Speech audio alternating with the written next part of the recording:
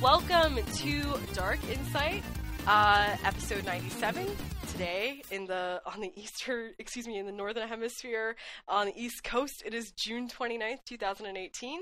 Not for Vader, but we'll get to that. My name is Cassandra, and I will be your host. And I am very pleased, as always, to introduce my co-host, Vader. How are you? Very good, thank you very much. Yourself? I am great. It's been a grip, huh? It's been a grip since I've been here. I think you mean it's been a while. That's what grip means. Yep. All right. That is Vader's word of the day is grip. It means a while. Man, sorry? I'm trying to catch up with this lingo, but it's hard for us old folk. Let me just type that into the notes. Grip means a while. Just so you know, for future reference, that's the cool kid word of the day. Is that a young thing, or is it a localized it's both. Baltimore thing? You know, it's, I think, I don't know how, I'm sure, do you know what grip, have you heard grip before? Excuse me, let me introduce our very, very, excellent guest, Kat. Hi. Yes, Kat, you are from North Carolina. Is there anything else I should know about you? I study pre-veterinary medicine, and sometimes I play games. What's up? Do you go to school? Yeah. Where do you go to school? Western Carolina. Oh, wow. Fun fact about me that we're just now finding out, I was pre-vet when I was in school. Oh, there we go. And I thought very deeply about going to Chapel Hill. Yeah. I went to Urbana-Champaign instead. Yeah, no, I'm about to graduate with a pre-vet, and then, I don't know what I'll do from there. Maybe die. Yeah, maybe run the numbers on how much a veterinary degree costs people. It's not a pretty number. I think we're at $200,000 these days. It's great. Yeah, I'll just do a 180 and I don't know, get a job in like the film industry or something. I don't know. Exactly. Do whatever. Listen, undergrad doesn't matter. Everybody knows that. It's all about that grad situation. So as long as you can go to grad school, you can still do whatever the hell you want. Yeah, I have a degree in biology and I'll be your waiter today. All right, Kat has too many degrees now. We're going to move away. What I was saying, though, are you familiar with the term grip? I'm actually not. Oh, wow, okay. It might be, I grew up much closer to D.C. than Baltimore, and it may be more of a D.C. thing. Yeah. Or it could be something that I've picked up from, like, California podcasts. Who knows? I don't know. I'll look it up later. Anyway, yeah, grip means a while. A hot second also means a while. Hot minute. A hot minute. Yeah, I know that one. Hot minute. Good. We're getting off to such a strong start. It's so good to be back. So as per usual, we have to discuss our weather. Kat, could you tell me what it is like in your neck of the woods? It's been pretty good. We've been having some heavy rains, but other than that, hot and humid. Have you gotten any like flash flooding, or is it just like rain? Oh no! Like about a month ago, we just like lost part of our town. Oh, it just like God! It just flooded all over. There's a town in Maryland called Ellicott City, which some people may have seen in the news, which for the second year in a row now, it has like a main street that is really just like the only main street in that town. And it is got flooded up to like the second level of every building for the second year in a row for no goddamn good reason. And actually when Pokemon Go was really big, that same street had a sinkhole open up. That was like, I mean, I thought the world was ending, and I was pretty sure Pokemon Go was the reason for it, and I was like, you blaming Pokemon Go? I'm not actually, but that place was swamped so much then, because like, since it was a main street, it was like the main place around there to like get Pokestops and stuff. And I remember drinking around there, because I'm a cool hip girl, and there was just like swarms of people doing Pokemon Go, and then a sinkhole opened. So like, draw your own conclusions. I don't know. Did we lose any what are they called? Not hunters. What are they called? Hunters. The hunter wakes up from the bad ending in Yarnum, and they get totally fucking wiped out by a flood. Like, what are the odds? What are they called in Pokemon? Like, what are the like characters called? I can't think of the name. A lot of fun. Pokemon? You guys. Oh, trainers. Trainers. We got there. You got there. What are I the caught Pokemon up. called? No, I think everyone's fine. Although, No. I mean, from that sinkhole, definitely, I think like maybe a car got sucked in, and then in this recent flood, like it flooded so high that like it was like a tornado went through. I've Like been the cars like turned lost over again. when they were caught up in the current. And I should mention like Hurricane. Ellicott City is not like I think it's You guys maybe are still on talking like about floods, and I'm getting like Yeah, a that's word right. of like flood every 2 seconds or every couple Oh, seconds. no. I just hear the word flood. don't worry, it'll come back around. But it's bad. Anyway, so it's just hot and rainy is what you're saying, Kat, right? Yeah, sorry, my audio cut out, but it seems like we're back on track. Yeah, it was flooding, and I was like, I was on track to help out with a surgery on a bear, and Wow. we were all like, well, we're stuck here now, so that's not gonna happen. Is that your- Let's talk more about this bear surgery. Yeah. Is your track and pre-vet like wildlife, or is that just a happy So coincidence? that's the weird thing. Everything seems to keep coming up like birds and stuff for me. So like I work with birds a lot, and I don't really like birds. I think they're assholes. But no, I have an internship at a small zoo in their vet department, and that's what I'm doing this summer. And the bear needed some work done, and the weather decided no. So is this cosmetic surgery, heart bypass? Like, what are we talking about? It was a nose job. Nice. No, he had some difficulty with a tooth, and like I Okay. have to be pretty vague about things because of Fair enough. privacy laws. But yeah, tooth. Poor bear can't eat Yeah, his tooth. steak if he's got bad tooth. Yeah, he's fine. Good. Good to hear that Winnie the Pooh's doing better. Winnie the Pooh, not quite. A bit more grisly than that. Have we lost Little bit. Cassandra? Have we lost Cassandra? Oh no, so upsetting. She disappeared on us. Oh, well, I guess I'll talk about weather while we wait for her to pop back in. Yeah, how's your weather? It's cold. We had some early morning frosts, and I start work at 7 a.m, so it's very frosty, and the grass is crunchy. Yeah, other than that, it's been quite a mild week during the day. But yeah, so it's just winter. Winter as usual. The family's off to Brisbane, Australia, and their winters are a lot more warmer than we get down here in New Zealand, so it should be a bit nicer in the coming week for me. And I I always think- like. Sorry? I always forget just how cold New Zealand can get. It's not as bad as parts in America, to be fair. Like, we don't get like heavy snow here in Wellington. It will get below freezing occasionally in the winter overnight, but during the day it usually gets up to, like 9-10 degrees Celsius, which you that's probably not don't. that bad. You do know what that means. Good. Yeah, no, science. I have a decent understanding of Celsius. Well, it makes a lot more sense. As you probably don't know this, but there's a hot debate on this podcast where we discuss Fahrenheit or imperial versus metric. I picked that up. I was listening to like a couple of those. Oh, that's the okay. podcasts, and it seemed to be a recurring theme. Yeah, I think Brian and Jeremy try and make it a point of saying they're right, and we all know they're wrong. Oh, are they on the Fahrenheit side? Oh, of course, Oh, yeah. but I guess I should be on the Fahrenheit side because I am no, American. nobody Right. should. Yeah, Nobody 0 should. and 100. It's just so much. I'll give Fahrenheit this. It's nice to have such a range. It's got variety on its side, but no Yeah. logic. But it's- Just could throw out that out the window. No logic needed here. Cassandra, what's your weather like? Thank you for asking. It is not flooding right now, thankfully. It was literally getting to the point where, like, my sister. It's blue crab season, friends. The happiest time in Maryland. What's blue crabs? And Is this another slang well- for something? no, you guys have blue crabs in North Carolina, right, Kat? Is that Oh, yeah. does it go? Oh, Yeah, we got okay. Blue crabs. It's an important distinction to say you have blue crabs, not because of the STI inference. Everyone in North Carolina has crabs.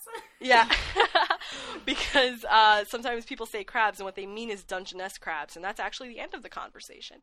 But yeah, it's blue crab season, and so it's the happiest time of all. And it was raining so much, like it was flash flooding like every day for a while, to the point where like my sister had gone out to buy crabs on a Friday night and had to like turn around because all of the streets were like fucking wrecked. So thankfully now it's just the height of summer, and I believe the next 8 to 9 days are all going to be 90 degrees and above. It's going to be 100 degrees on Sunday. Why is That's it not a hotter heat in Maryland index. than North Carolina? Dude, because of the wrong. swamp, because of the humidity, yeah, like that kind of stuff, probably, and I'm not, like, on the eastern shore, so I also don't get the benefit of, like, the Chesapeake, I don't live on the Chesapeake, and I do not have the benefit of the Atlantic Ocean, more importantly, blowing this kind of thing away, but it's nice besides that. I like it. I've been waiting for summer, and it's here, and I have a really, really well-functioning window unit that, to put it in, I only had to bleed like a little bit, so like it was great. Everything was all according to plan. It wouldn't be worth it if you didn't bleed. Yeah, exactly. And I also had to have my father come up and then fix it. So like actually what happened was I bled for no reason. I like jacked up my pinky really bad.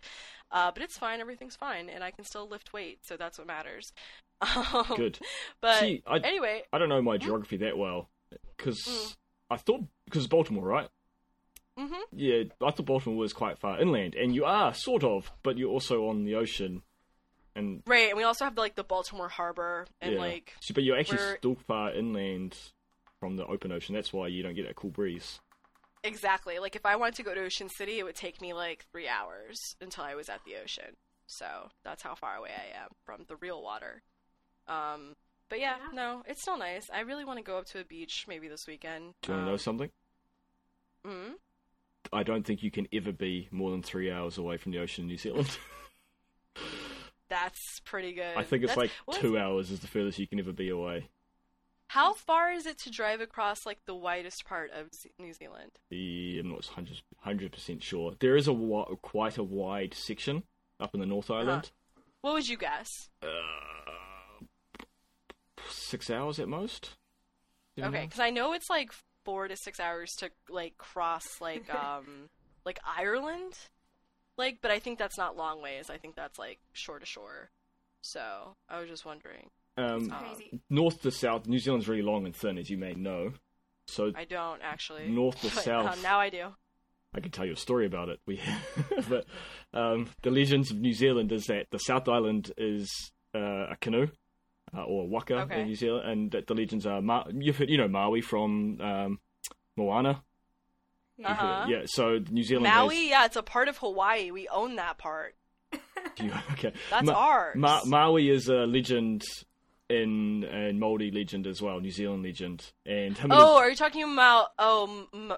I don't spell, but yeah, it's probably spelled different. That's the like character. the New Zealand indigenous is Maori, right? Maori? Yes. Oh, okay, yeah. So sorry, Maui. I thought you were saying Maui. Like No, not Maui. Maui. My bad. Sorry. The person, the character in the legend, and anyway, Yeah, him yeah. and his brothers were on the canoe, which is South Island, and they fished up the North Island, and the North Island is actually shaped like a stingray. Oh. And the So legend, there are two discrete islands in New Zealand, man, you or are there didn't know many? that? We have I haven't looked. two big large islands, and then we have Okay. like hundreds of tiny little ones of not much note. There's a couple of noteworthy ones. Do you know Like the other what? day I was asking Brian why there were Oceania servers, because there probably aren't that many people in Racist. Antarctica. No, but listen, it was because I thought that Oceania meant like Antarctica. Okay, that's what it was. I'm a fucking idiot. And he was like, no, Oceania is talking about like, is it just New Zealand or is it New Zealand and Australia? New Zealand, Australia, the Pacific Ocean, and probably up to Southeast Asia, maybe some of it. Okay. Like the Polynesian Geography in this Islands episode. and stuff? Too, Yeah, I the guess. Polynesian Yeah. Islands. So I'm yeah, a fucking idiot. I thought it was like the fucking ice caps. I was like, why do they need their own goddamn server? There can't be that many people with internet. And yeah, I'm a fucking fool. Is the That's what we thank you get. for your traditional folklore story, but I'm here to say that I'm a fucking idiot and nobody can save me. how do we get onto that? Anyway, Oh yeah, the north to south. That's what we're doing. So you're north to south. It's a very long Ah. country, we can't drive the whole way. You have to get on a ferry and on your car and go across from the South Island to the North Island and then keep going. But it's probably a couple of days. How long journey. is the ferry ride? Is it like very close? 3 hours. Oh, okay. So there's like there aren't people who like commute between islands, really. No, not on a daily basis. It's actually a lot closer. It's only like 17 kilometers, but there's no civilization from those closest points. You got to come around into the harbour. And I live in Wellington, the most southern city in the North Island.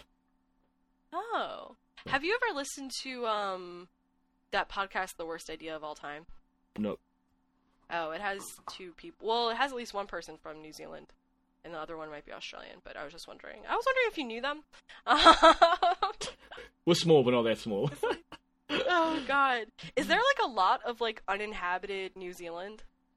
We have a lot of rural areas because we're a farming country, but Sure. most of New Zealand's there's people somewhere. Okay. All right. Well, this has been your geography hour, and finally, misunderstandings about Oceania have been cleared up. I'm just saying, no one else. Do you guys use the term Oceania like way more often than I do, or is it just like for literally the specific purpose of server kind of stuff? It's service. I'd never use it except for the service. Yeah. Okay, that makes me feel like a little bit better, I guess. Whatever. Anyway, now that we're done with weather and Vader is on an island that won't sink, hopefully, we can move on to Cassandra's News Corner. I know you guys have been missing it. It's here. It's back. It's here and it's back. This is my time. Bad news. There's not a lot of news. Post E3, it'd be like that. So I've got a couple of things here, but this is going to be a kind of like a news light episode, which is fine. You know, sometimes it's nice to just kind of like take evaluation of yourself in your podcast and your vocabulary and come out the other side. So please, everybody, in light of there not being so much news this week, take this free time that we're going to give you as a time to reflect and to look into the indigenous stories of New Zealand, if it strikes you as interesting, and if you're not from New Zealand, I guess. I don't have a Jeff Gerstmann fashion watch because I was not a huge fan. Like, E3 happens, I watched all of Giant Bomb stuff. This is a podcast about a podcast, apparently. But anyway, Jeff Gerstmann wore some new things this year, but not anything that caught my eye in particular. Nothing that would suit my sensibilities. And so instead I'm going to focus on his shoes.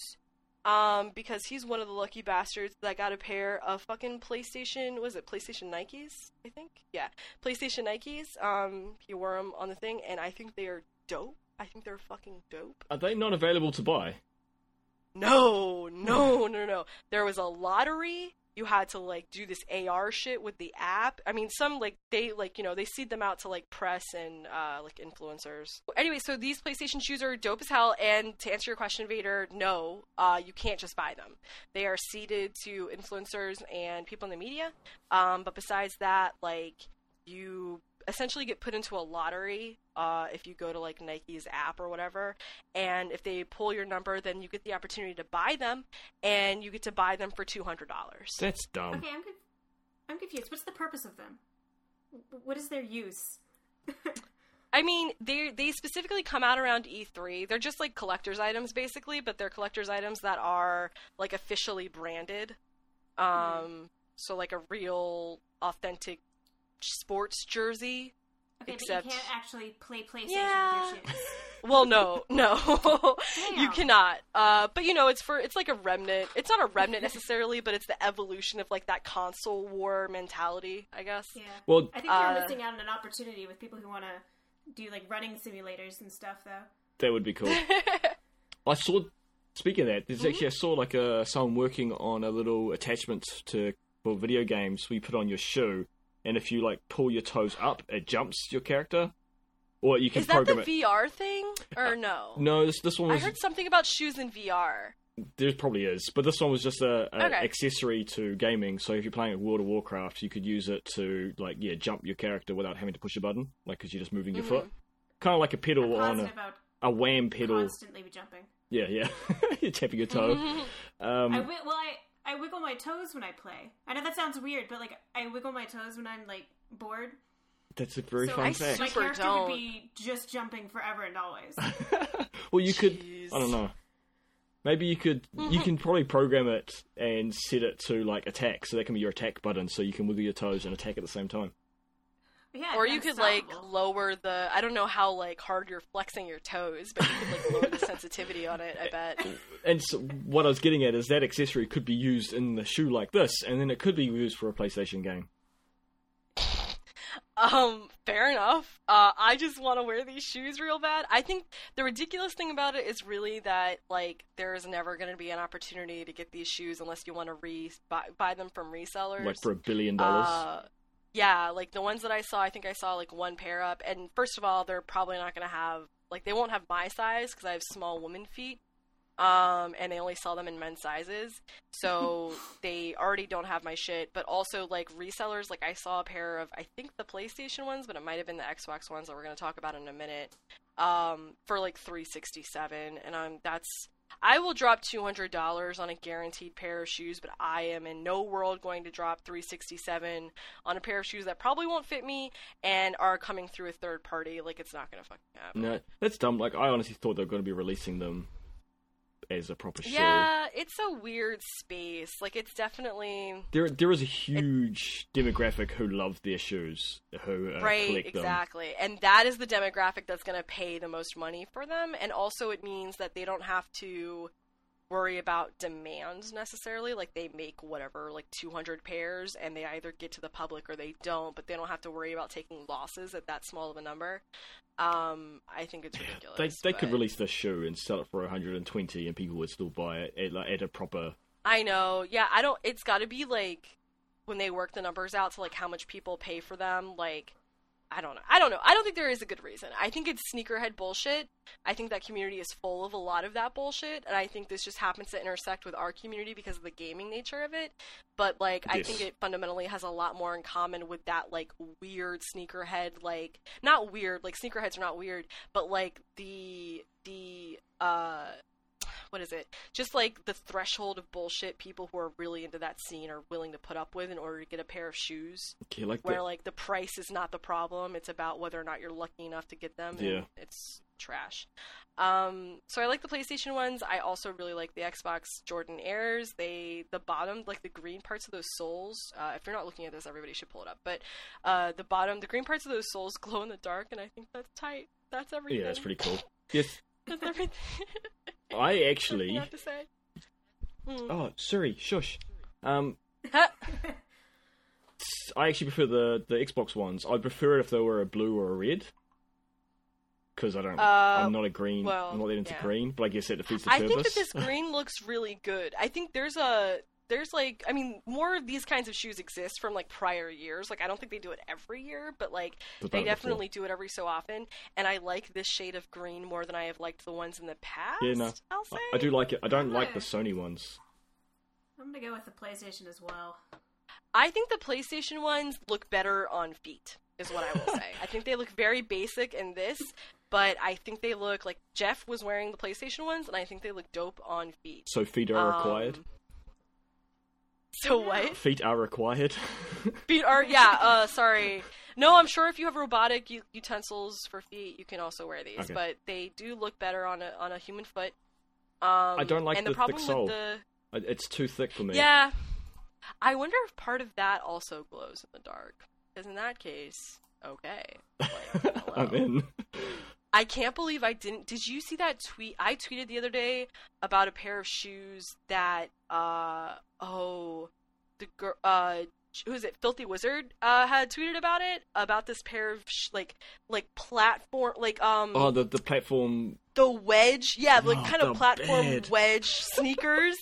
Oh my god, I love them. They are So bad. extremely Korean and 100% for me. They were chalk and cheese oxymoron in reality. Like, they were complete opposites in design. They were Impractical, but were designed Jesse to look made like a a good point. running shoe. Jesse made an excellent point. Or I think it was Jesse, but it might have been somebody else on that post. I'm gonna find this shoe to show you, Kat. Right.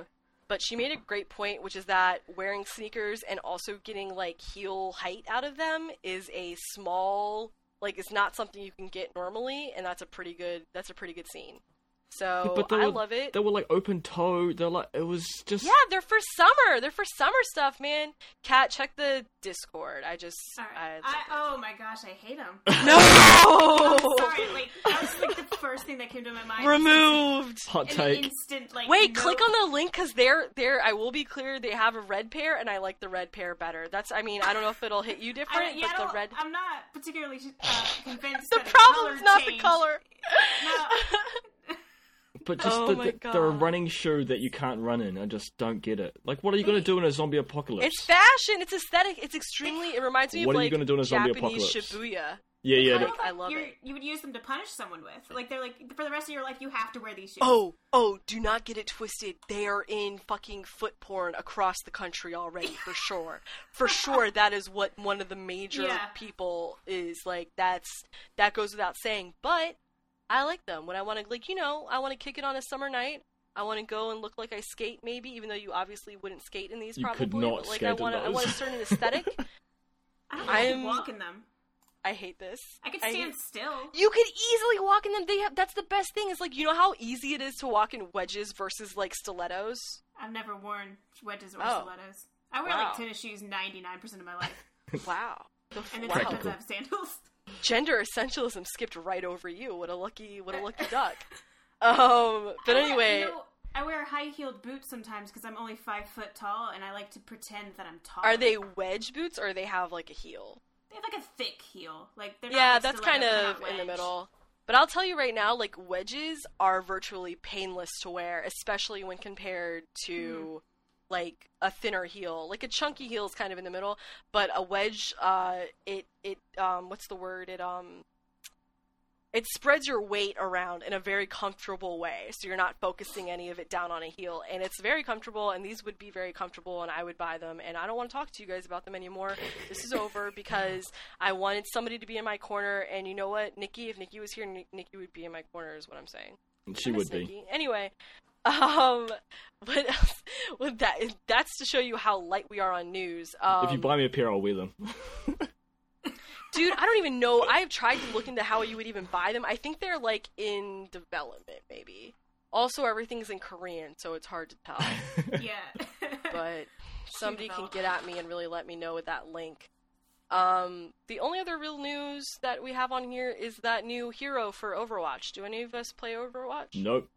Nope, but I do know about what you're talking about. And Right. it is terrible. I'll say this. It's a cute thing. It's terrible that they have put this into a gaming community that sexualizes a lot of its participants. I think that's kind of a weird sitch. I hope they just use him as kind of like a wingman to facilitate other ships. I think that would be pretty dope. I just Yeah. want to know like the thought process behind putting a hamster into this game. That's the thing. It's like- They don't As think. opposed to what? Cat, what else would they do? I will admit this. I know nothing. So are you a of game Overwatch. maker, Cat? Maybe hamsters make extreme sense in the world of game development. Maybe you didn't think about that's a good- that. Maybe I it's mean, easier I to guess make them. I never thought about it that way. There was a cat thing, actually, that was suggested, if not for Overwatch. It was a jetpack cat. That's what I saw going Oh, around. I have a jetpack. I'm in that game. What? I'm a cat with a jetpack. In the game? No, I was just trying Oh. to make a joke about my name, but it didn't work apparently. Damn it, Cat! I'm so sorry. I'm so sorry I let you down. No, there was I don't know if it was for Overwatch explicitly or if it was for another Blizzard property, but there was originally an idea that there would be a jetpack cat, and Blizzard kicked it out as, like, too ridiculous, and that's why a lot of people are like, oh yeah, you think that's too ridiculous, but you're bringing this hamster in?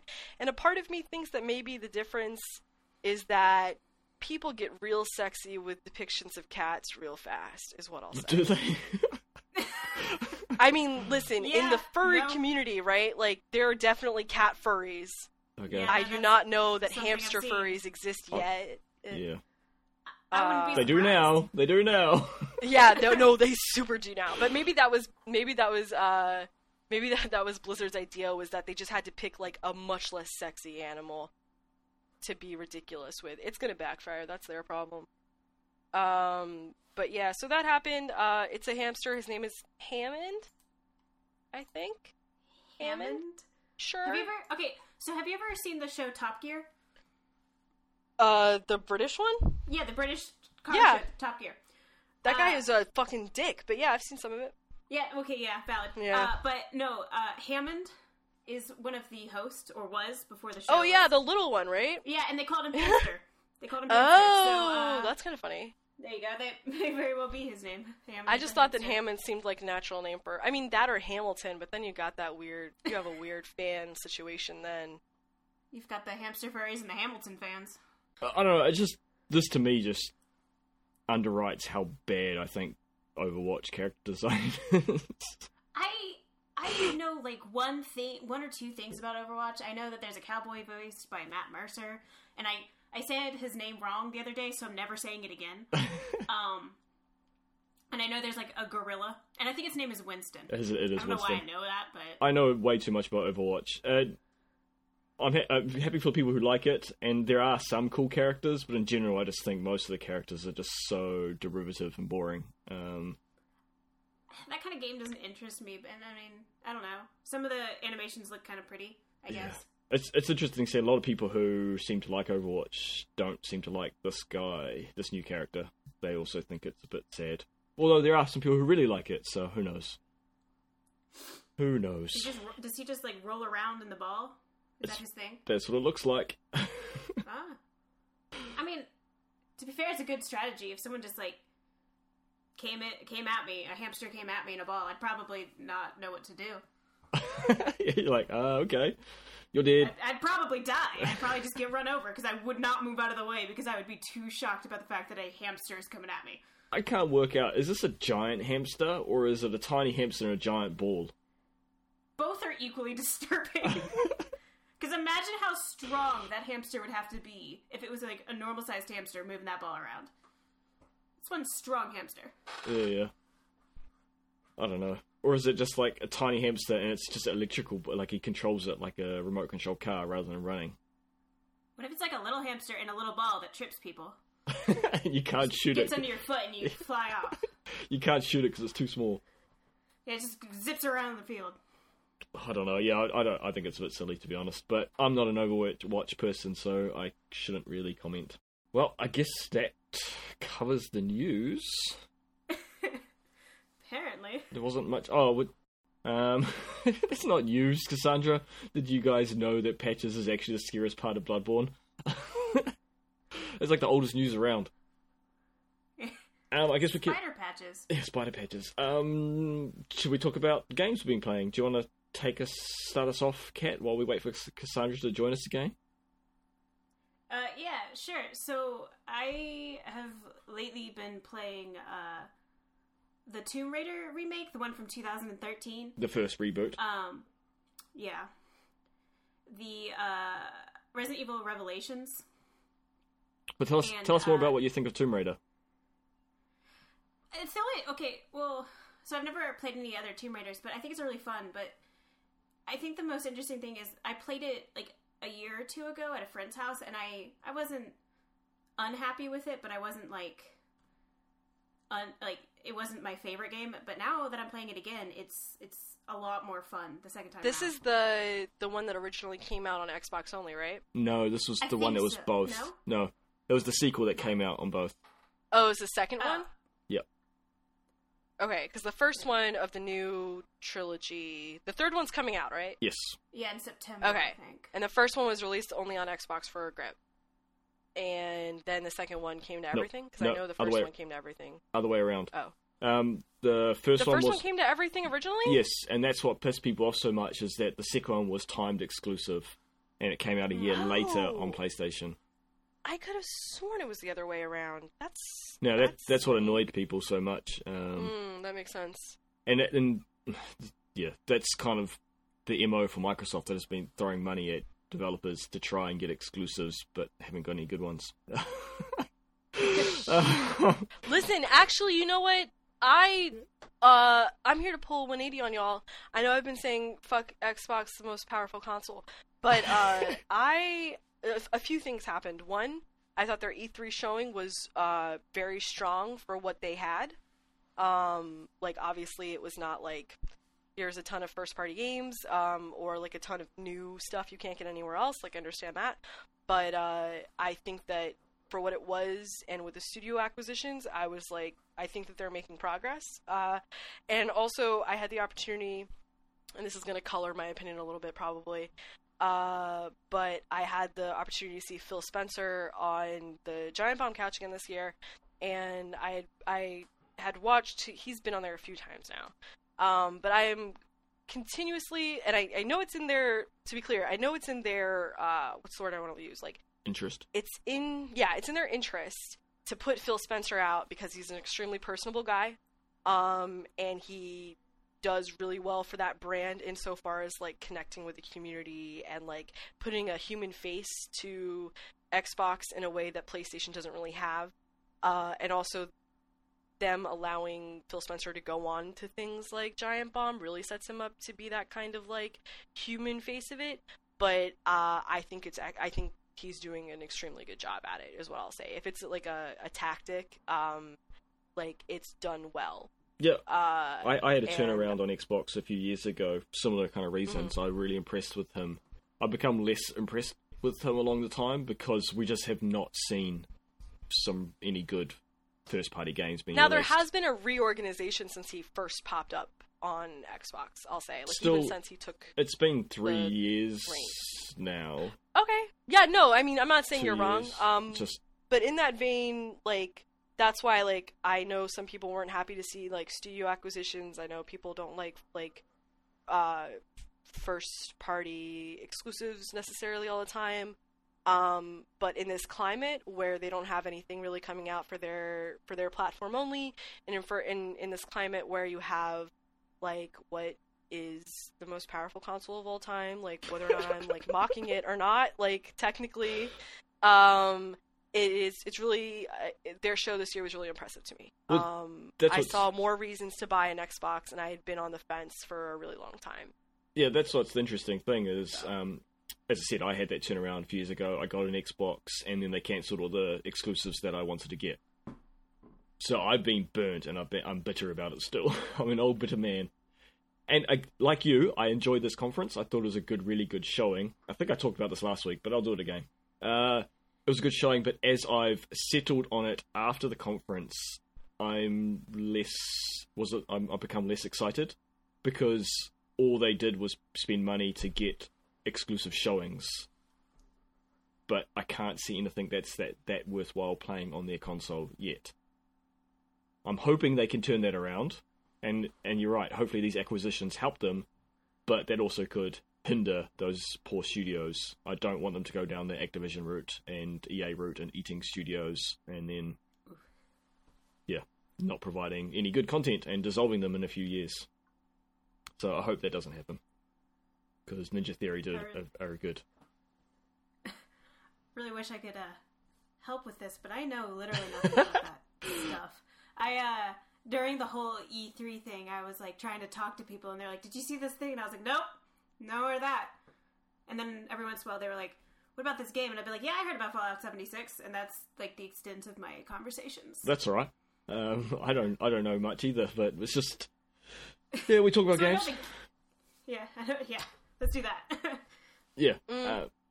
So I get what you're saying, Cassandra, and I'm glad that you can find something that you want to play. But I mean, and it was really, like, you know, as somebody who has, like, really been down on Xbox in the past, like, it just reminded me of how exciting it is to be excited about something, honestly. Oh, and it's great, and I'm glad that you have finding. And you can forget about that. Like, you can forget about how good it feels to have, like, a whole new thing, like, open up for you. Like, I mean, it's the same thing with, like, learning to like certain kinds of games or whatever, like, or, I mean, outside of games, like listening to music or whatever, where you're like, you know, oh, I didn't think I was going to like this at all, and it turns out I love it, and now I have this entire new thing, and that's even bigger when it's a whole platform. So I'm excited. I'm going to wait for the Xbox One X to, like, drop down. Yeah, and cool. Probably next month I'm going to cop one and play fucking State of Decay until I die. Well, see, that's the problem that I've found, is like all these exclusives with Xbox seem to just be falling short. Like Sea of Thieves, there is a solid fan base who love it, but the majority of people are like, okay, no, and I'm like really negative. It's not. And that's what Xbox keep doing. Even State of Decay 2, I haven't heard anyone talking about it, and the people that I have heard mention it are like, yeah, it's not that good. Well, we've had two different experiences on State of Decay 2, at the least. Like, I've heard people talking about it more affectionate, like, more, no, I mean, I'll say affectionately than I have with Sea of Thieves. Like, with Sea of Thieves, it's very much like, there is an experience that's being marketed here. And if you can get your hands on it and it is the experience for you, then you will be happy. But otherwise, like, I don't believe that there is a middle ground for that game. Like, you either love it or you don't. And for State of Decay, like, the first one was already, like, had its host of problems, but people still enjoyed it. And I think while they didn't fix as many things as they could have for State of Decay 2, I do still hear people who are into State of Decay 1 saying, like, well, this is playable. Like, this is more of what I wanted at the very least. Like, more of the mechanics that I enjoyed. And it's more transparent about a lot of the stuff that was just going on in the background in State of Decay 1. So one of the problems I've heard in 2 is if you're good and you're doing really well, the NPCs just get dumber. And, like, so you'll get all your resources up, you'll have your base all sorted, and they'll be like, oh, I knocked over the can. And they'll, like, ruin all your resources. So it's, like, built in to keep you grinding. It just would infuriate me.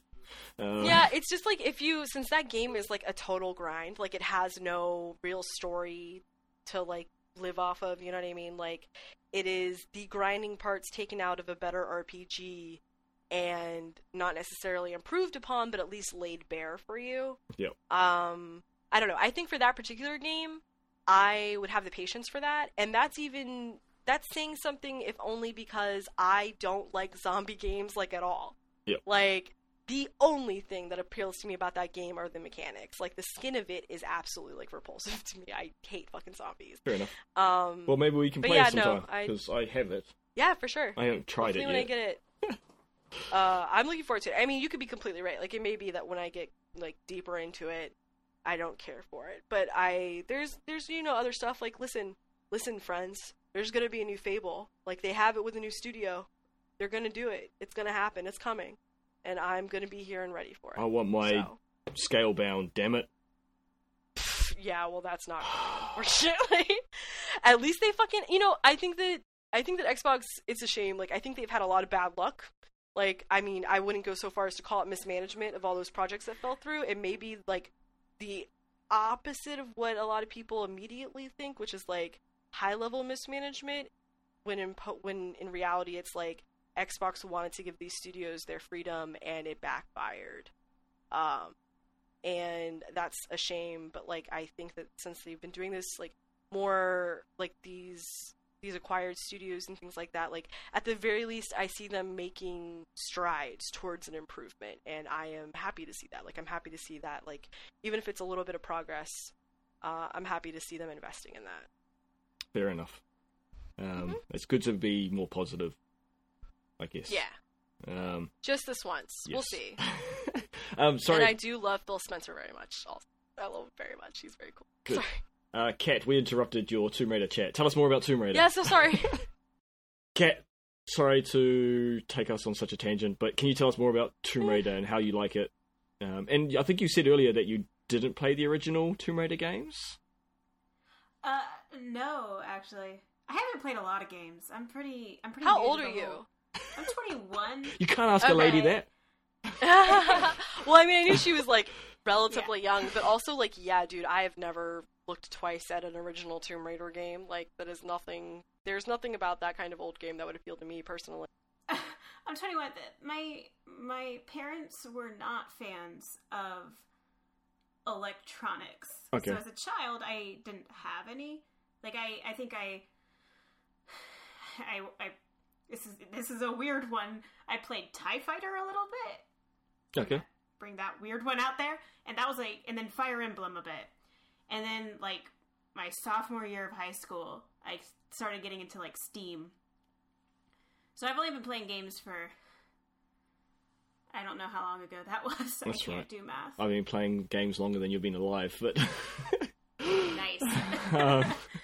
That's fine. So, like, you like games now, so that's great. Yeah. They'll be like, have you played this game? And I'll be like, probably not, but I'll check it out. So what appeals to you in Tomb Raider, then? Honestly, well, so I really do like kind of like the whole exploring and trying to find collectibles and stuff. But I also think the combat's really fun, actually. Okay. And it has some pretty smooth combat. And so you play Dark Souls. Are you in that group? You're a Dark Souls player? Group? Dark Souls? Oh, yes, I'm a Dark Souls player. So that is like my go-to game. Cool. That's interesting, because I've heard a few people on Don't Give Up Skeleton and stuff who they weren't gamers until they played Dark Souls. Would you say that's the same with you? Is that one of the games that really pulled you into being more of a game player? I wouldn't say that. I would say like I met a friend at a job, and she was like, "You want to play video games?" And I was like, "Sure." And we played Resident Evil 5 together. And like the second I started playing, I loved it, and I just wanted to play all the games. And I eventually ended up playing Bloodborne, and I fucking loved it. And I was just like, I also did not realize it was supposed to be a hard game, so I was like, wow, I suck. Yeah. I was like, I need to get better at things. And from there, it kind of just spiraled into like being obsessed with the Souls games. That's fascinating, because so you were a closet gamer. You just didn't know it. Yeah. Yeah. Well, I remember always just kind of wanting to, but like always thinking they were like gonna rot my brain. And so like I felt like I was like breaking rules as a kid if I ever played them. Yeah. And now that's really interesting. It's just what I do. Yeah. So is your main form of media that you go to now? Video games? Yeah, pretty much. Yep. Working on getting a PS4 so I can actually play games as opposed to destroying my laptop. Yes, consoles make life way easier. See, Tomb Raider is an interesting one for me, because I was on the Demon Souls and Dark Souls very early on, and I could not play any other game for a good year or two after Dark Souls. I would try. I had PlayStation Plus, and I would try, and I just couldn't. I couldn't play them. And Tomb Raider was the first game I completed post Dark Souls, I believe. It was Tomb Raider and XCOM that got me playing other games. Both got free on PlayStation Plus. I've heard a lot about XCOM. I've never actually played it, but I've heard a lot about it. XCOM is not for me, unfortunately. This beautiful mind was not made for strategy. You're not a strategist? Nope. Unfortunately not. No. It's very sad. Well, what about, did you play Tomb Raider then, Cassandra? So, I did. I played some of it. It's actually funny you mention this, because Tomb Raider was on sale in the latest, PlayStation sale, the flash sale this last week. Yep. And so I picked up the first one for this system, because I didn't have it when I originally played it. It was on Xbox, and I remember I got through maybe a quarter of it, and it wasn't that I didn't like it or anything. I remember enjoying it, but I wasn't as deep into games then as I have become lately, and it was really easy for me to just walk away from it and never come back to it. And I think that's probably one of the last real games I played before I took a long maybe multi-year break in between consoles. Yeah. So I played a little bit of it. I like the idea. Yep. You haven't got to it yet, Kat, but I think there's some good improvements with the second one. The first one was The Rise of the Tomb Raider. I'm going to say yes, because they have all the same. I lose track. Yeah, their names, they do kind of run together. So interestingly, I've played a little bit of that one actually. The tombs were better. That was my biggest complaint with the first one. There were caves. There were no tombs, whereas the second one had at least some kind of puzzle, Uncharted style puzzle tombs, which I enjoyed. They were all quite fun. There weren't many, but they were fun. I hear there's going to be more of those in the third one. Yes. Yeah, so I'm about 3 or 4 hours maybe into the second one, and I haven't played in a while. My thing is that Laura looks so different in the second one compared to the second of the reboot. She looks so different. I don't know if you guys saw that either. But... I don't remember. The actress, not the actress, but I mean, character model. Yeah. But did they change it to more closely look like the actress for the movie? No, movie's way after the second one. Oh, okay, I wasn't sure. Okay, and this timeline has me all fucked up. No, it just every time I go between the two, I'm like, whoa, they're different characters. Yeah, I can't remember how the difference. Yeah, I can't say I noticed it. I guess she's getting older. She's supposed to be quite young in the first one. Yeah. I forgot how like dark and gruesome the first one is. Yeah, dude, she's like breaking arms like nobody. Like her bone. I feel like her bones showed through during the first one, and I don't know if that's actually the case, but like they were always willing to hurt her in the worst ways. Oh, her deaths. And it was visceral. Her deaths are pretty bad. Like, this is part when you're like going down a river, and you can very easily be impaled. And because I suck, I am impaled a lot. Love to be impaled. Down the and river. Out Hold of on, context, wait. that's one of the weirder things I've said. Yep, ditto, actually, as it turns out. I don't clip this audio, internet. Don't do it. Yeah. Too late. Yeah, But it's pretty gruesome. Yeah. They're fun games. I enjoy them. I'm all bow and arrow. I just don't use any of the guns. Yeah, no, the guns kind of suck, except for the assault rifle. It's okay. I'm 100% bow and arrow. I do bow and arrow in that game too, which set me up to really well to play Horizon like years later. Since probably Horizon was one of the first games that got me back into games, just like I left on Tomb Raider. So as far as I was concerned, it was kind of like a seamless transition. You were from linear to open world bow shooting. Yeah, well, it'd be like that. Kat, was there anything else that you'd played lately? I've been working my way through Resident Evil Revelations again. That's not my first time playing it, but I have no idea what the timeline for Resident Evil is at all. no one has any idea. It's fine. Okay, Revelations, does that mean it's a remake of the first? It's not, right? That would be a later it's one? its I own don't know. game. Okay. It's actually my favorite of the Resident Evils. I've heard Did you see they're coming out with a Resident Evil? Was it Resident Evil 2 Remake. Yeah, Resident Evil 2 remake. I'm really excited for it. It looks really nice. That looks like... Speaking of characters that don't look like they're supposed to look like. That original game was very it looked like I saw clips of it up against the new one, and the integrity of that character design is it probably makes sense that it's being corrected for in a big way. I don't know. I think my friend somehow heard what you just said and is marching up to my house to try to jump through my computer to get How dare you question the original integrity of this game? No, I'm a huge fan of the old Resident Evils. I haven't really liked them since 4, to be honest. Did you play 7? No, Did you like 7? I'm really not into slasher horror, and it just seems like it's hillbilly horror, and I'm just not into that. It's not. I just can't get past that aesthetic they're going for. Yeah, I honestly really like that one, but I can get behind that. Because to me, the Resident Evils aren't horror games. They never were. They're survival games, right? Yeah, exactly. And so I just, I'd say Evil Within is not my jam. It's just that slasher, gory horror has just never been my thing. I'm not a fan of the Evil Within. But I don't play scary games in general. But that being said, I think that I like some of the aesthetic things in Evil Within. I think they're definitely serving two different purposes. And even within, like you said, the Resident Evil genre, there's two different purposes. There's horror and there's survival. And some of the games clip more closely to survival when you're underpowered. But also, I guess maybe it's the era they were made in, the abilities of the developers with the consoles and hardware they had, that the horror, it was a lot more camp and outlandish, whereas now it's just getting, with 7, it's just getting too gritty and too, I guess, real.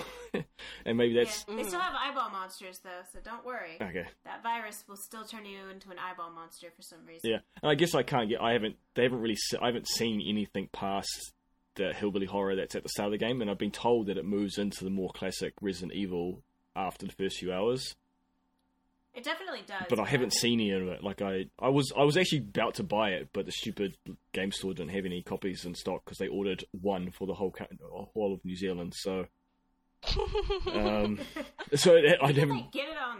And ever since, I've just been Jeez. If you could get it on sale, you might enjoy it. It's not a particularly long game either. I played the demos, and Is the demos this the are one fun. I'm sorry to interrupt. Is this the one that was like serialized, like had chapters? No, that's or Revelations, isn't it? 2. Actually, both Revelations. Yeah. Both Revelations did that. Okay, but the one on your list is Revelation, so this is... Yeah, well, Is that... Okay. Yeah. Excellent. Very good. That's I've seen a episode playthrough of the second one, I think. I've heard they're really good. 100%. I heard the AI It's is terrible. interesting. The AI is terrible, though. Like this support person. Oh, yeah. That's pretty much like the same for every Resident Yeah, Evil. that's the experience. that's the... Oh, yeah. That being said, my AI partner saved me the other day for the first time ever in the history of Resident Evil. OP, Saved me. to be honest. Yeah. Way too much. Yeah. First and last. Oh my gosh. First and last. Yeah, I'm like playing it on the like their insane like infernal mode or whatever. And Oh, cool. I think I killed 30 or 20 enemies before the first enemy is like scheduled to show up Jesus. in the game. I was That's like, I may have made a wild. mistake in this decision. Yes, you have. So hardcore. Oh my gosh. Is there anything else, or is it just Tomb Raider, Resident Evil? Have we talked about Dark Souls? Nope. I'm always playing Dark Souls, so Gross. Yes. at all Actually, times. hi. I'm here. Listen, I know in the past I've said a lot Hello. of things. I'm talking to the listener, Cat. God, I've said a lot. No, I'm kidding. I've said a lot of things about Microsoft, and maybe I've said some things about Souls. And what I'd like to just let you guys know is that I still am not playing Souls or Bloodborne, really. But I have sunk just a disgusting amount of time into lore videos, and for DS1 and for Bloodborne. And so, like, whatever, like, ask me anything, I know everything about it, basically, is what I'm trying to Well, say, and it's very good. Just play the game through watching me and my son co-op it. That's fair, I could do that too, but... You don't want to. It's fine. No, well, I've already done it, is the problem, right? Like, I didn't realize I could be hopping onto your channel and watching you guys play through it in its entirety, so I went with Epic Name Bro, like most people. Oh, that guy. Well, it's more fun. His Bloodborne is extremely good. His Bloodborne run is... Oh, he's very unfortunately, good. it's like because, I mean, he wrote the fucking guide for it, or parts of it. The biggest shame about his Bloodborne walkthrough is that it's pre-Old Hunters. And I think Old Hunters has some of the best fucking lore in that series. Yes. But Bloodborne besides that, like... has just good lore in general. Sorry to interrupt. Yeah, there. no, for sure. But, like, definitely, I knew that existed already, but even if I had gone into that walkthrough totally blind, like, the lack of story around Canehurst in the base game would have driven me fucking crazy. Like, and so knowing that exists, but that I don't get to see... He's been playing it on stream, I just haven't caught it. Yeah, or he's he changed did, what he rather. does a lot over the last years. Yeah. So it's a shame, but, like, everything else, like, I have watched the entire Bloodborne walkthrough at this point now, and, I don't know, it's nice. I like debating. It reminds me of, like, some of my favorite things about, like, Game of Thrones, just like, debating bullshit. And to be able to, like, put myself into that conversation now without having to have, like, died trying to play that game. I appreciate it, and I don't give a fuck if that, like, I'm fake gamer forever, like, that's fine, but, like, I really enjoyed learning about that stuff. Yeah, nothing wrong with that. Yeah. That's right. That's fucking right. No. But yeah, so how are you liking the remaster, Cat? So I kind of have like mixed opinions on the remaster. Uh-huh. I would never pay full price for the remaster, but I got it cheaper. Oh, okay. It's kind of fun to like be able to. So I got into the Soul series a little bit so like 2 years or 3 years after it was released. So there was like no one playing. Everyone was playing 2. So I ran through the entire game on my own. And now there's all these people around, and it's kind of fun to just see everyone and interact with them and have them try to kill me and succeed. Yes, it's been really fun. What's your, like... Sorry. I was just gonna ask, like, now that I know things about Dark Souls 1, like, what are your guys' like favorite... what is, if you had to name one favorite thing about Dark Souls 1, like, what would it be? Artorias. Nice. That's a good one. Everything about Artorias. I can't. Brian, I played a little bit of Remastered when I was hanging out with Brian the other day, and he told me that people thought that Sif was a boy for an ungodly amount of time. Yeah, and no, I was like, that calls... is the most uncultured thing I've ever heard. Sif Yeah. is clearly a girl's name. Like, read a fucking book. I love Sif. I hate Sif is killing extremely her. good. All that time warp shit around Artorias is like very cool. I like that a lot. What about you, Vader? My answer is Dark Souls. Oh, It's kind of a cop-out answer there. give me just anything. Give me anything to show off that I know what you're talking about. That's what this is really about. Do you love the bed of chaos? Is that your favorite part? I like that they tried. Is that Izalith? Yes, it is Izalith. Okay. It's The Witcher Izalith. Fortunately. It's the worst boss, Oh. but I liked that they were trying something, and so I give them Yeah. credit for the attempt. Then I like that they tried something and never tried Fair it again. Maiden? Hey, what's up? Fair Maiden is fucked up. That's like a fucked up thing. Like the fact that you can understand her if you have like the ring or whatever, Oh, yeah, and the then witch's just ring. like that whole Yeah. sitch is like one of the most affecting things. Like it's not my favorite thing in the game probably, but that Fair Maiden stuff is like the most affecting thing in that game, I think. I accidentally killed her once, and I think I may Oh, have actually God. cried. I Oh, was like God. giving her all of my humanities, so like to open up a shortcut. So I gave her 30 humanities, and on my last one, I accidentally swung my sword. So not only did I waste Oh, 29 shit. humanities, Right. I also killed this poor creature. Oh It no. was a bad night. were you doing her a favor though? Yeah, but she didn't even open the shortcut up. Yeah, that's a real you bummer. you punish yourself, but you put her out of her misery, Yeah, I'm already paying the price for killing her. and you were pretending to be her sister if you're wearing the ring. So Yeah. Yeah. Fair Maiden is... That's a lot, man. That's just, like, a lot. Like, I mean, everything that happens to, like, the Witches of Izalith is already, like, a bummer. Like, for what they were trying to do. This isn't a lore podcast, but yeah, like, my, Vader, if you refuse to put something up like a coward, I think my favorite part of that game is Priscilla. I love Priscilla. Yeah. She's cool. Everything around Priscilla. Well, I don't know. It's a bit of a weird story that she's potentially a cease bastard child. I know Yeah.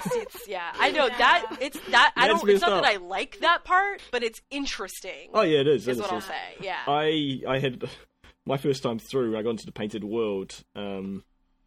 I got in there and broke my sword and didn't have a repair box, Oh, no. and you couldn't warp out back then. And so I had to beat her Oh, with shit. a broken weapon.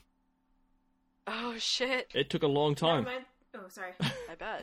because I already There- I could have run away, but I already aggroed her before my weapon broke. I think it broke my Right. first time attacking her, and then had no repair powder, had no way out, and it sucked. But Painted World, actually, no, I will give you an answer. The Painted World is my favourite part of Dark Souls. Nice. Uh, Pretty So- good. the setting, Story- the oh, atmosphere, the whole concept of the Painted World is fantastic, and it was sure. great for PvP. Like that was my go-to for grinding. Like when back in I the refuse day. to talk about PvP. It's against my religion. That's fine. I used to With go racing. grind there. If I was making a character, I would run, got there as fast as I could, and then I would just co-op and PvP in the Painted World for hours on end, because it's a really good way to farm.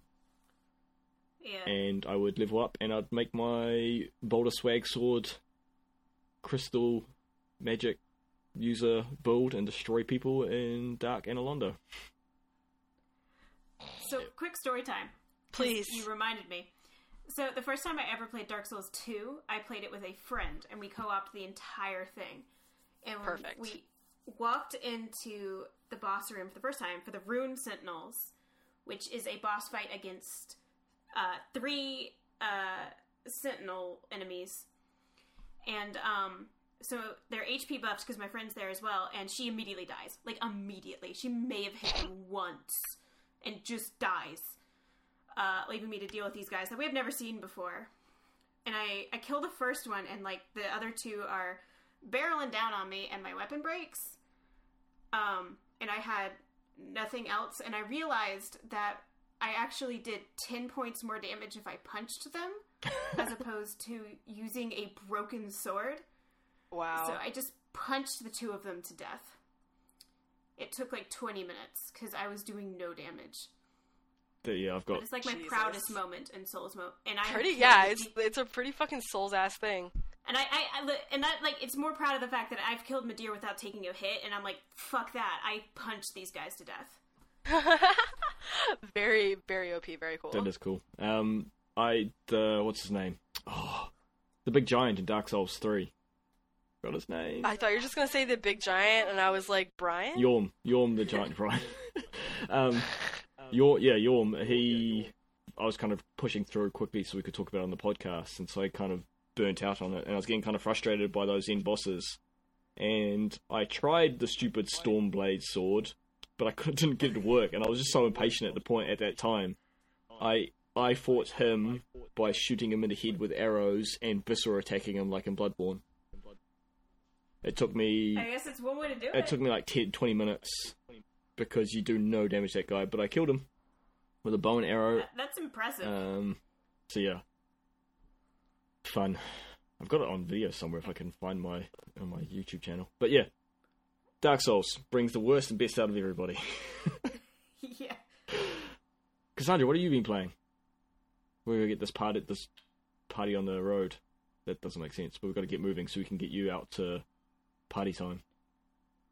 Oh, we've lost Cassandra again. Did we lose everyone again? Okay, I'll talk about the games I've been playing, because Cassandra's taken off. I've been playing Mario Tennis Aces. Yeah, she's just not there anymore. No, she's gone. But you can hear me, can't you? So Too, a little bit. the void can hear me, at least. The void can hear me. I can keep talking. I can... Yeah, Mario Tennis Aces. I can kinda hear you. Is every once in a a while, new game on I the hear a bit of Nintendo voice. Switch. And it's an okay game. I really, really like said the anything. multiplayer, like playing with friends and my son and my daughter. The one player, it's a mix between Yu-Gi-Oh! And Mario. What is? I'm sorry. Mario I didn't Tennis. hear what... Mario Tennis. Oh. Like, I'm battling the Shadow Realm, but with tennis instead of Yu-Gi-Oh! Cards. It's a bit weird.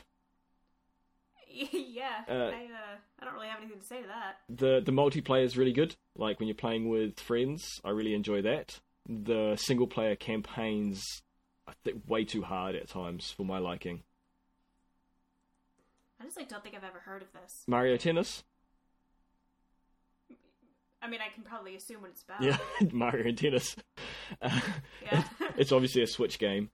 It plays really well, but just the levels and some of the challenges you have to do are just way, way, way too hard and way stacked against you. And I've got actually very angry at the game. More angry than I get at Dark Souls. And that just seems ridiculous. Now this is, correct me if I'm wrong here, this is a tennis game? Yep. Like you hit the ball with the tennis racket. Yes. And it's got levels. Yes. Alright. It may be my accent that threw you off when I said Mario Tennis, but... No, it was more the fact that I'm going on an adventure. As I said... A single player campaign of tennis. Yep. And I'm going, as I said, have you seen Yu-Gi-Oh? You know the card game cartoon? I'm aware that Yu-Gi-Oh exists, and I think I've seen a couple of memes about it. Okay, Yu-Gi-Oh! In the story, they battle people, and they go into, tournaments, and there's a Shadow Realm. With cards. Yeah, with cards. Right? There's a shadow... Yeah. There's actually... It's a real game, but there's a history that this game's based on that actually... And there's actually... Spirits of the cards actually are a real thing in the universe of Yu-Gi-Oh! Mario Tennis is the same thing without the cards. They're I'm going on a quest. Is a strange conversation. I'm going on a quest to hunt down spirit stones or power stones to save the world from an evil mummy spirit world. Using tennis. And the levels are just way too hard at times, I found. It's at its best when it's one-on-one tennis, but then you get these really crappy levels and that have effects. There's one I did on a ship, and there's the masters in the center of the tennis court, and the computer just seems that seems like an obstacle. Yeah, the computer, the opponent, always uses it when it's losing to just get free points. It just will always hit it, and it's just It just seems like it's way stacked against you. So I've got very frustrated with it. But the multiplayer is really good. Like, the playing with friends is fantastic. And it looks nice, and it plays well. It's just a bit too hard at times. Everything I've seen about the Switch makes it every game looks really pretty. Oh, it's a great little console. Great little console. Yeah. I'll tell you about Wasteland 2. Awesome. Do you know anything about this game? Nope. Well, if you start talking about it, I might. I might know what you're talking about when you start mentioning it. I believe, and I may be wrong, Wasteland 2 is made by the developers who made the original Fallout games. Now, do you know about the original Fallout games before Fallout 3? Oh, yeah. Fallout New Vegas was the first, actual game I played. Before those. So. Before Fallout 3. Oh, yeah. You mean your top-down? Yes. And all that? Cool. Yep. Yeah. So Wasteland is like that. So it's more strategic. Yeah, no, I do know what you're talking about now. Yeah. It was Kickstarter, I think, from memory. At least the first one might have been. But I may be wrong. But yeah, and so I've got it free with Xbox Game Pass, I think. So I thought I'd give it a go. And you can build your own squad of 4, and I have a family of 4. So I've made my family in Wasteland World. So I've got my... Well, what a great way to bond. Exactly. So, with your family. So I built a family with myself, my wife, my son Odin, and my daughter Arya. And I am very concerned because my daughter Arya seems to be a murder machine and can kill is the only one who can kill anything. She's 6. Well, you're in in a post-apocalyptic wasteland. So it's right? a good thing. It is a good thing. Yeah, you probably want to encourage that in that situation. Exactly. Help her meet her potential. Yeah, exactly. The first encounter we had, all 3 of the other characters all missed, and my daughter killed all 3 of the enemies with her submachine gun. Right. Oh, yay, you're back. So, but your actual daughter, does she go around murdering people? Because I think she has potential, but in a good way.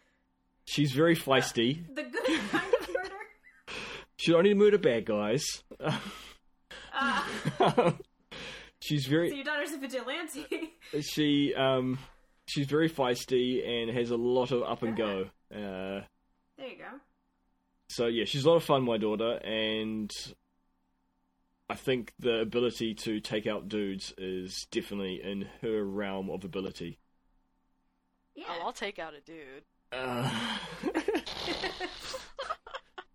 That's your daughter in 20 years. Get ready.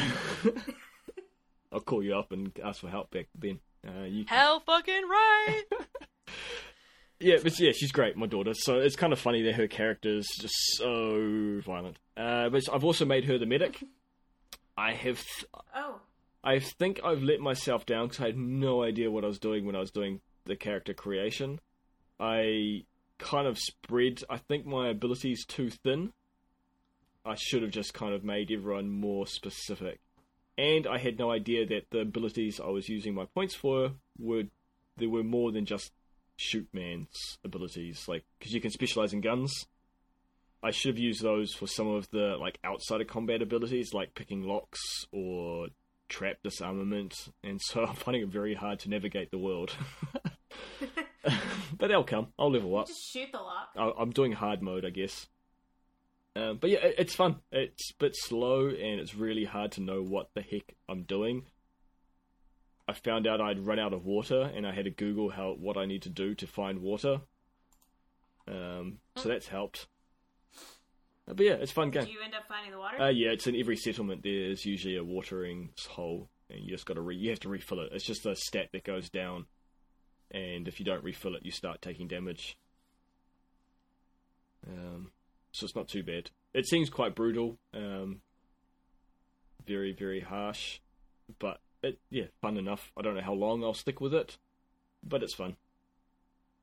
There was Wasteland 2, by the way, Cassandra, if you didn't. Oh, that. Oh, interesting. Oh, okay. If you didn't know what Okay. Excellent. But you've been here the whole time, so... I have been here the whole time. Yeah. I've just been grossly neglecting my duties. Yeah. And pretty typical. before I talked about Mario Tennis, do you have any questions? I've already talked about it, so keep going unless you have a question. Okay. No questions? No, I actually really want to hear about Toad's Treasure Tracker because I was thinking about copying that, to be honest. It's a re-release of the Wii U game. Right.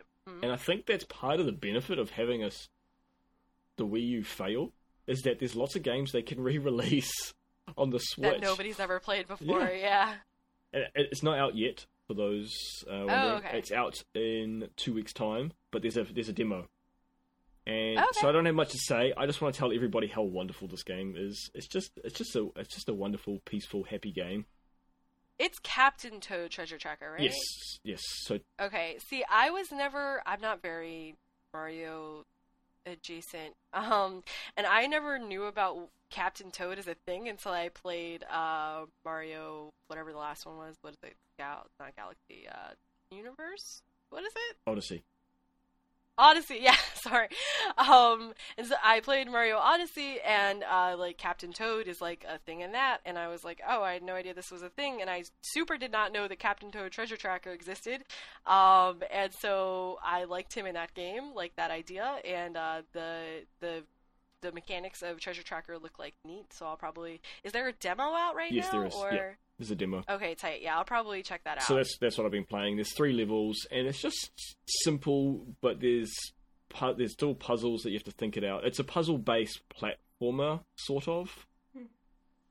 So you're always in a small-ish arena, and you are working out how to traverse it by, 1, interacting with the environment, and 2... It looked like little mini, from what little I've seen of it, which is like very little. It looked like mini little like Mario Galaxy planets. That's it. That Toad's on. Yep. That's yeah, it's really cute. That's like a really cute premise.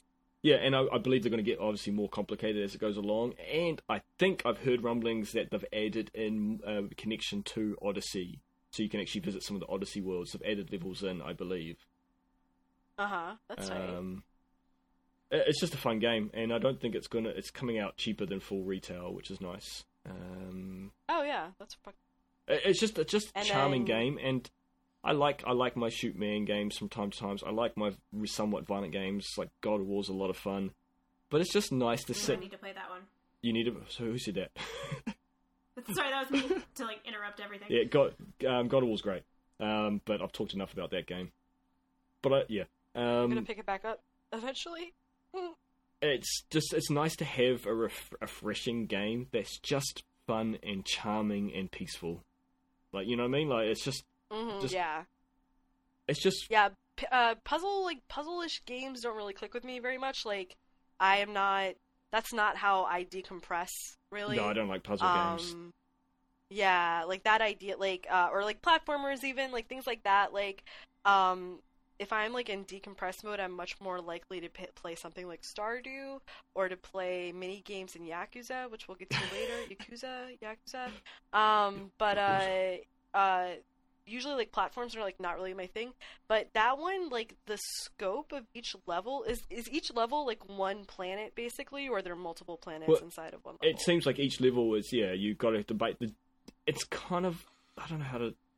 I don't want to talk about it to use examples that make it sound negative, but it has your kind of mobile game thing where you got to get the 3 achievements of 3. Oh, to like, okay. So like you can finish the level. You got to get to the stars. Basically, what you got to get to. You got to get to the power-up star. Yeah, that's like a Mario thing to begin with, so that makes sense. But you can. There's 3 gems on each level, and then each level that I've seen has an objective, like an outside objective that you can try and achieve. Like one of them was defeat all the enemies.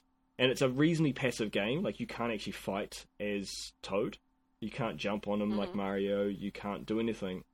But you can pick up turnips and throw them at the monsters. And so...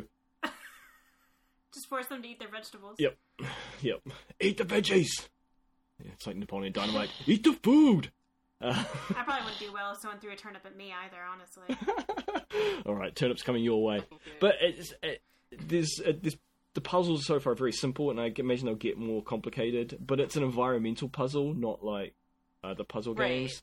It's more that you're turning the map around to see where you potentially things could be hidden. could be hidden. That looks tight. I think I'm gonna check out the demo for sure. It's worth a go. The demo. Yeah, I want something cute like that, but like that stuff just hasn't like really caught me in the past.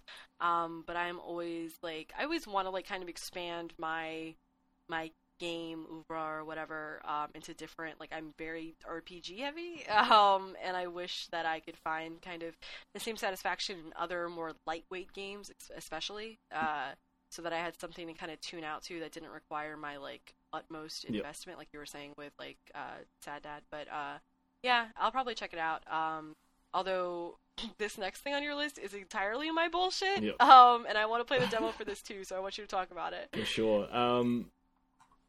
I'm a huge JRPG person back in the day, but it's been a long time since I've been able to invest in one. I just haven't bought one. I usually aim to buy one and then talk myself out of it because something else comes out around the same time.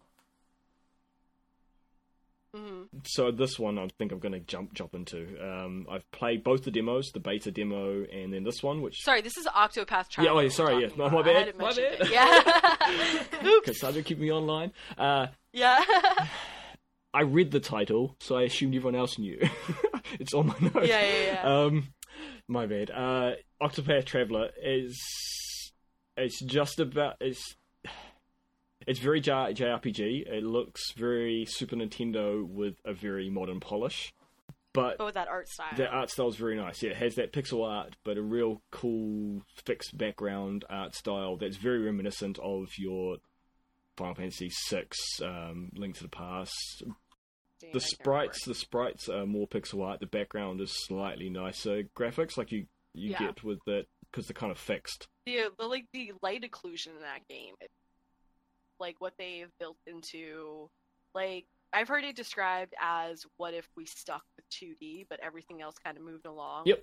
Or like 2D and a half or whatever it used to be called. And it's like it's a perfect, like, if a lot of people say like Stardew Valley is kind of like the perfect iteration of Harvest Moon, and this is kind of like that, except for the fact that like it's being made by the same people that were in the game back in the day.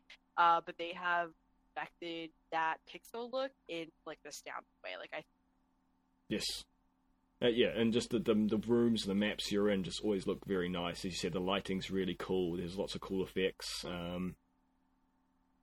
and yeah. So what's cool about Octopath Traveler, for those who don't know, and I'm surprised if you don't, there are, I think is it 8 characters you can start with. Mm-hmm. And so you get Octo. Their names of course. spell out Actually, idiot. Like in the final version, their names spelled Octopath. So is it like a classic turn-based? Yes, it is turn-based. Nice. Yeah, yes, it's what's cool about it, they kind of twisted up the combat. There's no waiting really. It's all very quick. There's some cool features they've added into the turn-based combat to spice things up. They kind of went. Did you ever play Bravely Default? No, I've never had a 3DS, but I've heard it's very good. It's a good game. And I think, what is it? Octopath has like burst actions or something like that, kind of like where you can make something like 3 times or whatever. Yep. And so you can save them. You can save them up by not using them, and then you can do like a super critical attack. And so that plays into some of the tactics, which is kind of cool. Makes you think a little bit more. Mm-hmm. And I like that. That is extremely Bravely Default. Like Bravely Default more so worked on the idea that you could move around turn order, or you could skip people.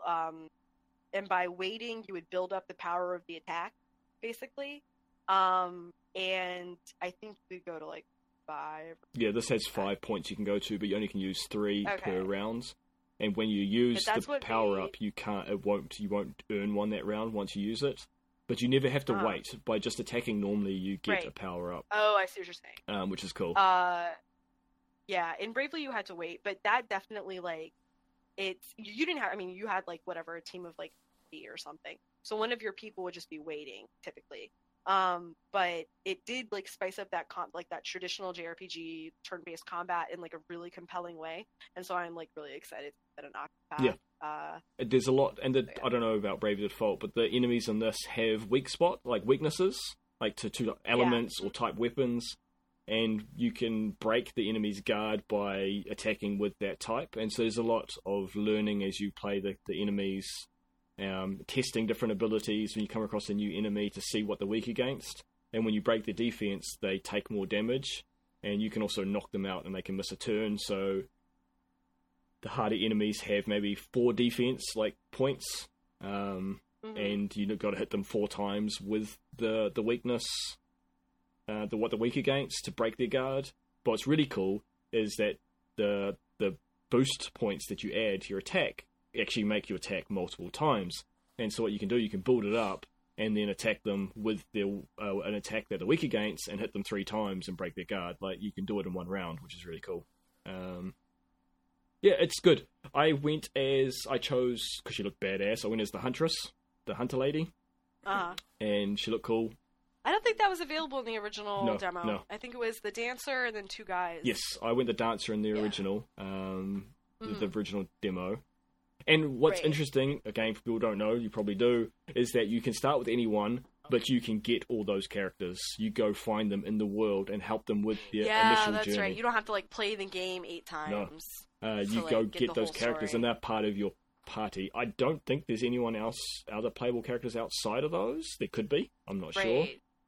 And then each character, it matters who you have maybe at the head of your party, because each character has explicit means of interacting with NPCs that can be important, right? Yes, correct. Yeah. So my one, I challenge people to a hunt battle where you use the huntress lady. She can capture wild animals and then use them as one of her kind of like a magic spells. You got it's almost kind of like the Final Fantasy VIII, where you kind of draw magic, and then you have that as an projection system. Yeah, you have use that as a consumable.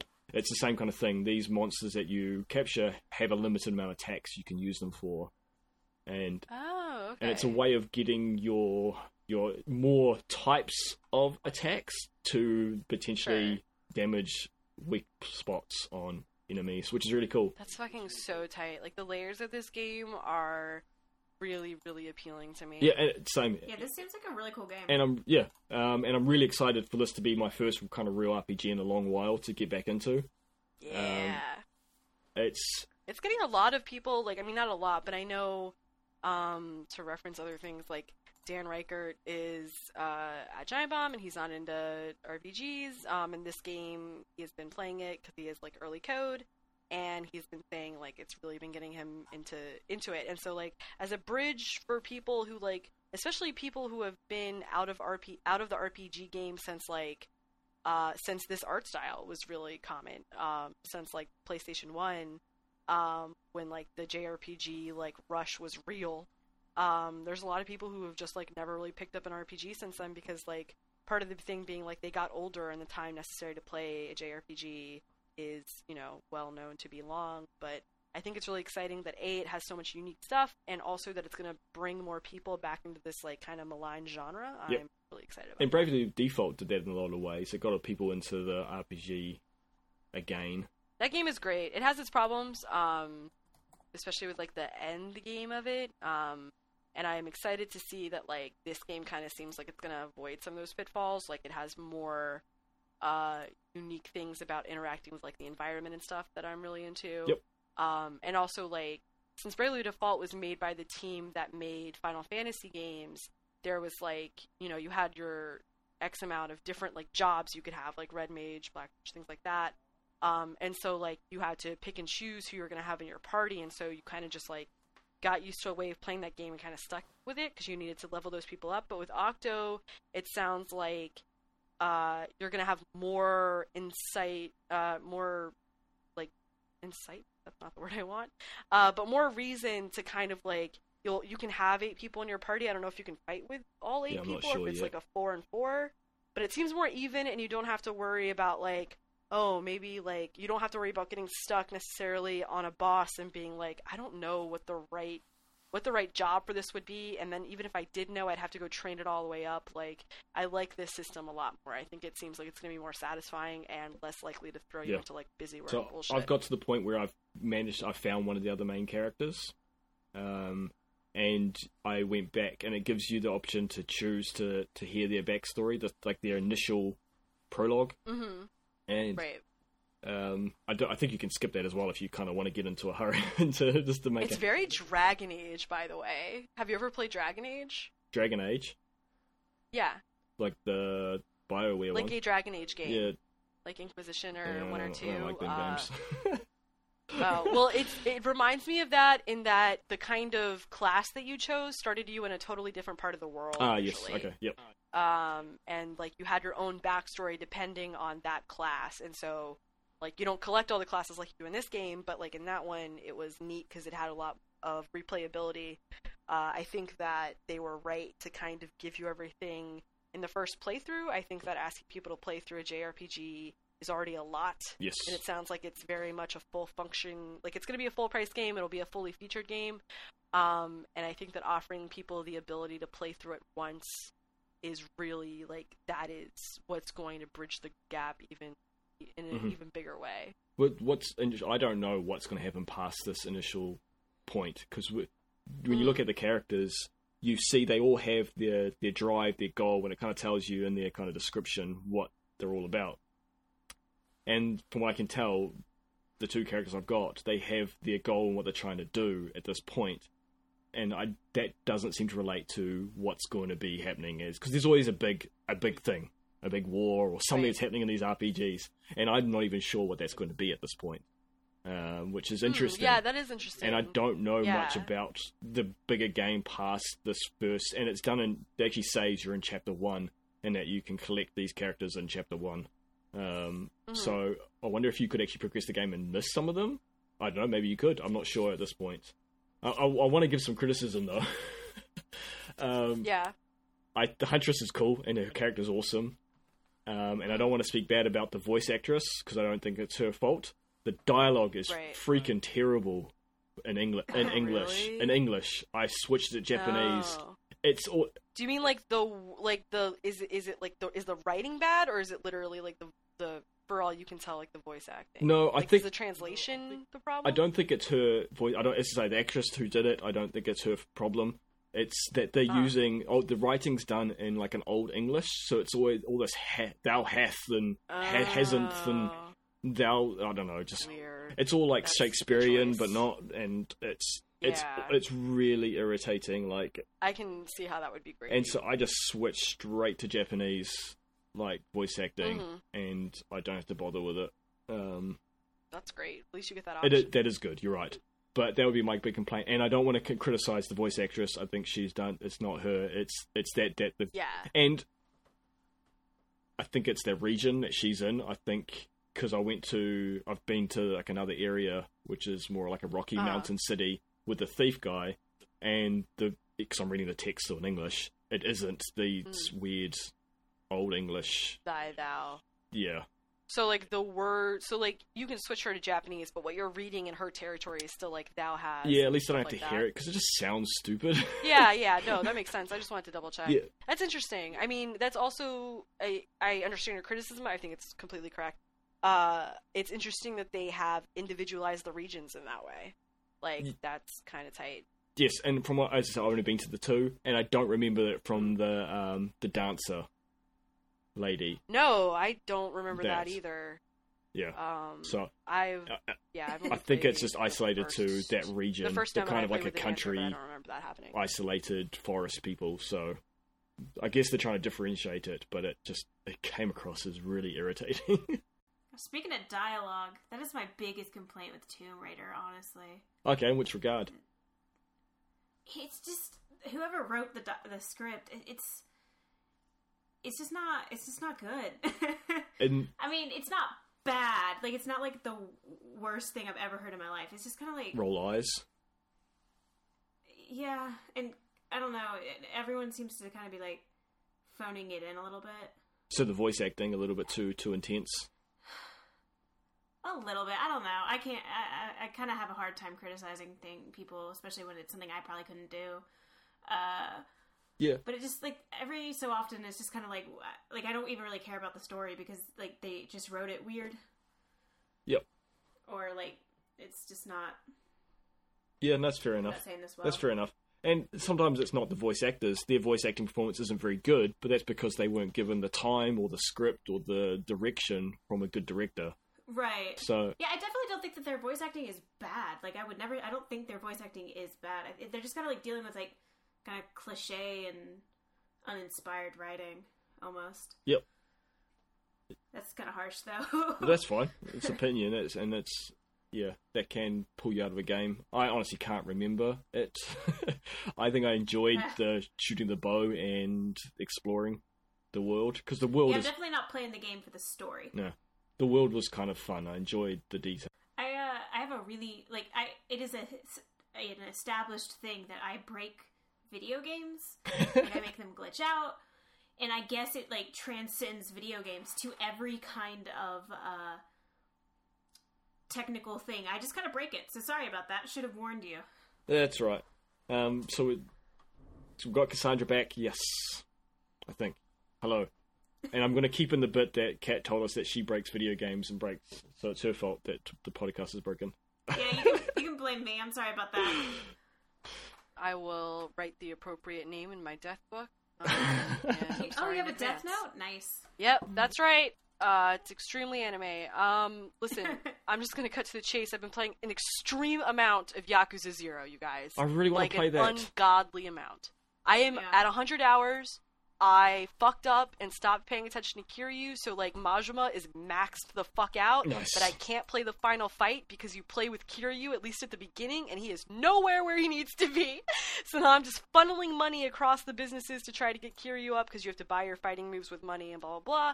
And that's it. So I'm at 100 hours. I probably still have another like 20 hours at least until Kiryu is where he needs to be. And in the meantime, I've been getting extremely good at cabaret games, but also playing darts and playing pool. Nice. I really like the Yakuza games. I was in them from a while ago, and I was talking about them and no one else cared, and now everyone seems to be playing them except me. You have got 0 is $20 right now. Yeah. At least in USD, it is. The only problem with this game is that I love Majima so much, and he is never going to be like this again. And that is honestly like really like. It's a lot. I don't know how I'm going to feel about it at the end, but like the more I think about playing Kiwami, like the more it bums me out that I won't have this Majima anymore. Yeah. I might platinum this fucking game. It's disgusting. He is in the games, but you're not playable. Yeah, he's just not the beautiful man that I want to have my children with. Yeah.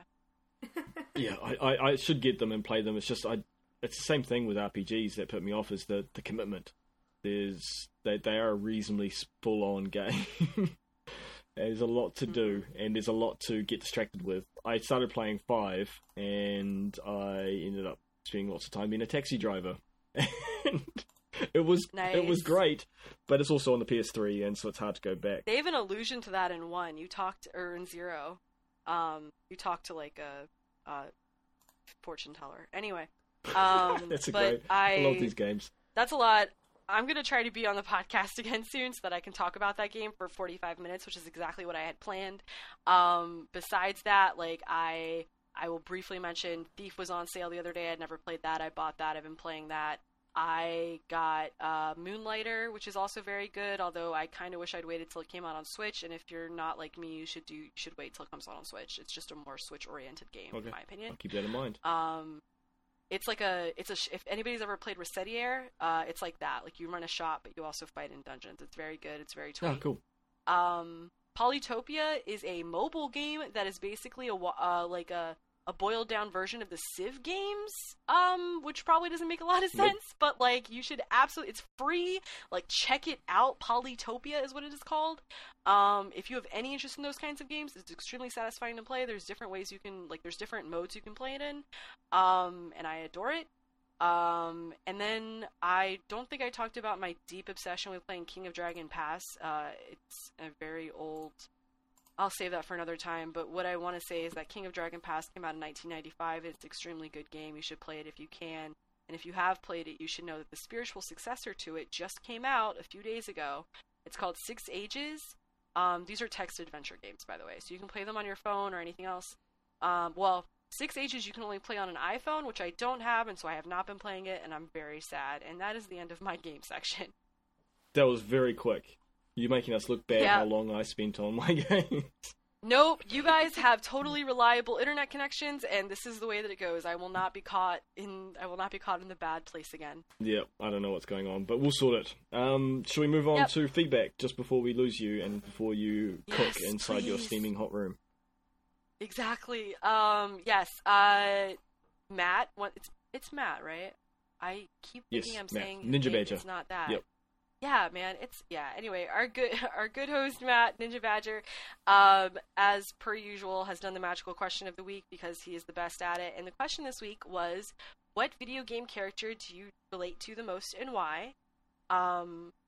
My personal answer is Majima, and that's my own business, and I'll talk about it in private if anybody has any questions. Do you guys want to answer it before we move on to feedback? I don't. I'm terrible at these things. Yeah, I'm bad at them. Everyone's gonna mock me no matter what I say. Well, yeah, but like, so what? Do you want to say Hunter? Do you want to say a Hunter? No. I was just gonna say What? all the dads and all the video games. Nice. Kiryu in Yakuza 6, for oh sure. yeah, heck yeah. Him and Oh, what a sweet... Yakuza. Which one is it? 3? He runs an orphanage.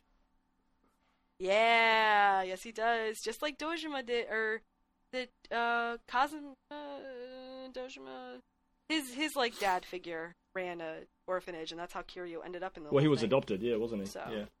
Yeah. Yeah. And his main dude, like his like the way he got into the Yakuza was that the Yakuza dude ran the orphanage, and that's how he came up into it. So the fact that he then starts an orphanage is very cute, or at least maybe he picks up. I'm not exactly sure, but like it's fitting, and it makes perfect sense. Kiryu is a pure soul, beautiful. That's it for me. That's my one. Thanks. Kat, do you have an answer? Nice.